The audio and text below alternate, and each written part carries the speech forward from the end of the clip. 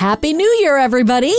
Yes, I know it's February, but it's Lunar New Year, so I guess, 新年快乐. Boy, I hope I said that right.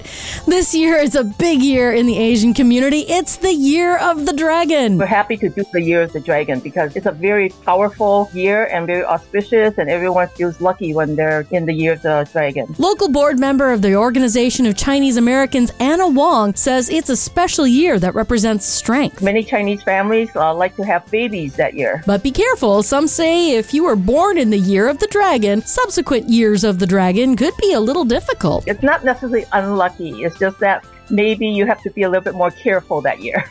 You would think that it's your year and it would be very special for you.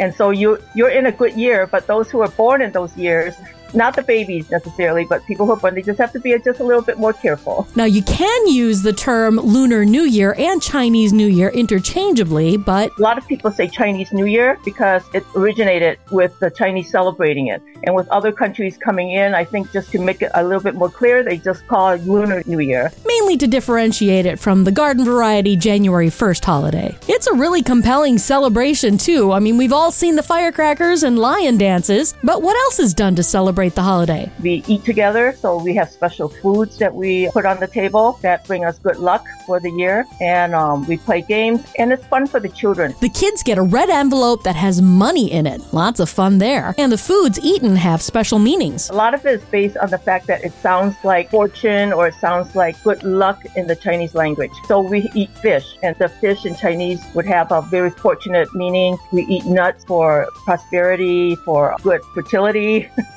And oranges because they're a symbolic fruit for us as well. So load up on those nuts if you're looking to expand your family.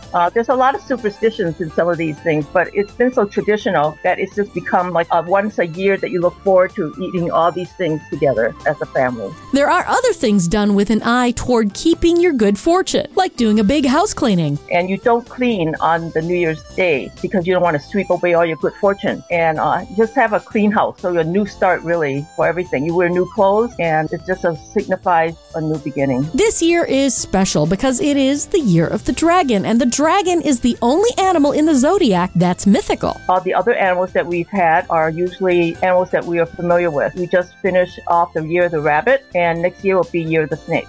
So if you're interested in celebrating the Year of the Dragon, there are plenty of Chinese or Asian restaurants having special celebrations, and the Milwaukee Chinese Community Center is having its own celebration too. So here's wishing everybody a happy Year of the Dragon. Gong hei fat choi. Debbie Lazaga, WTMJ News.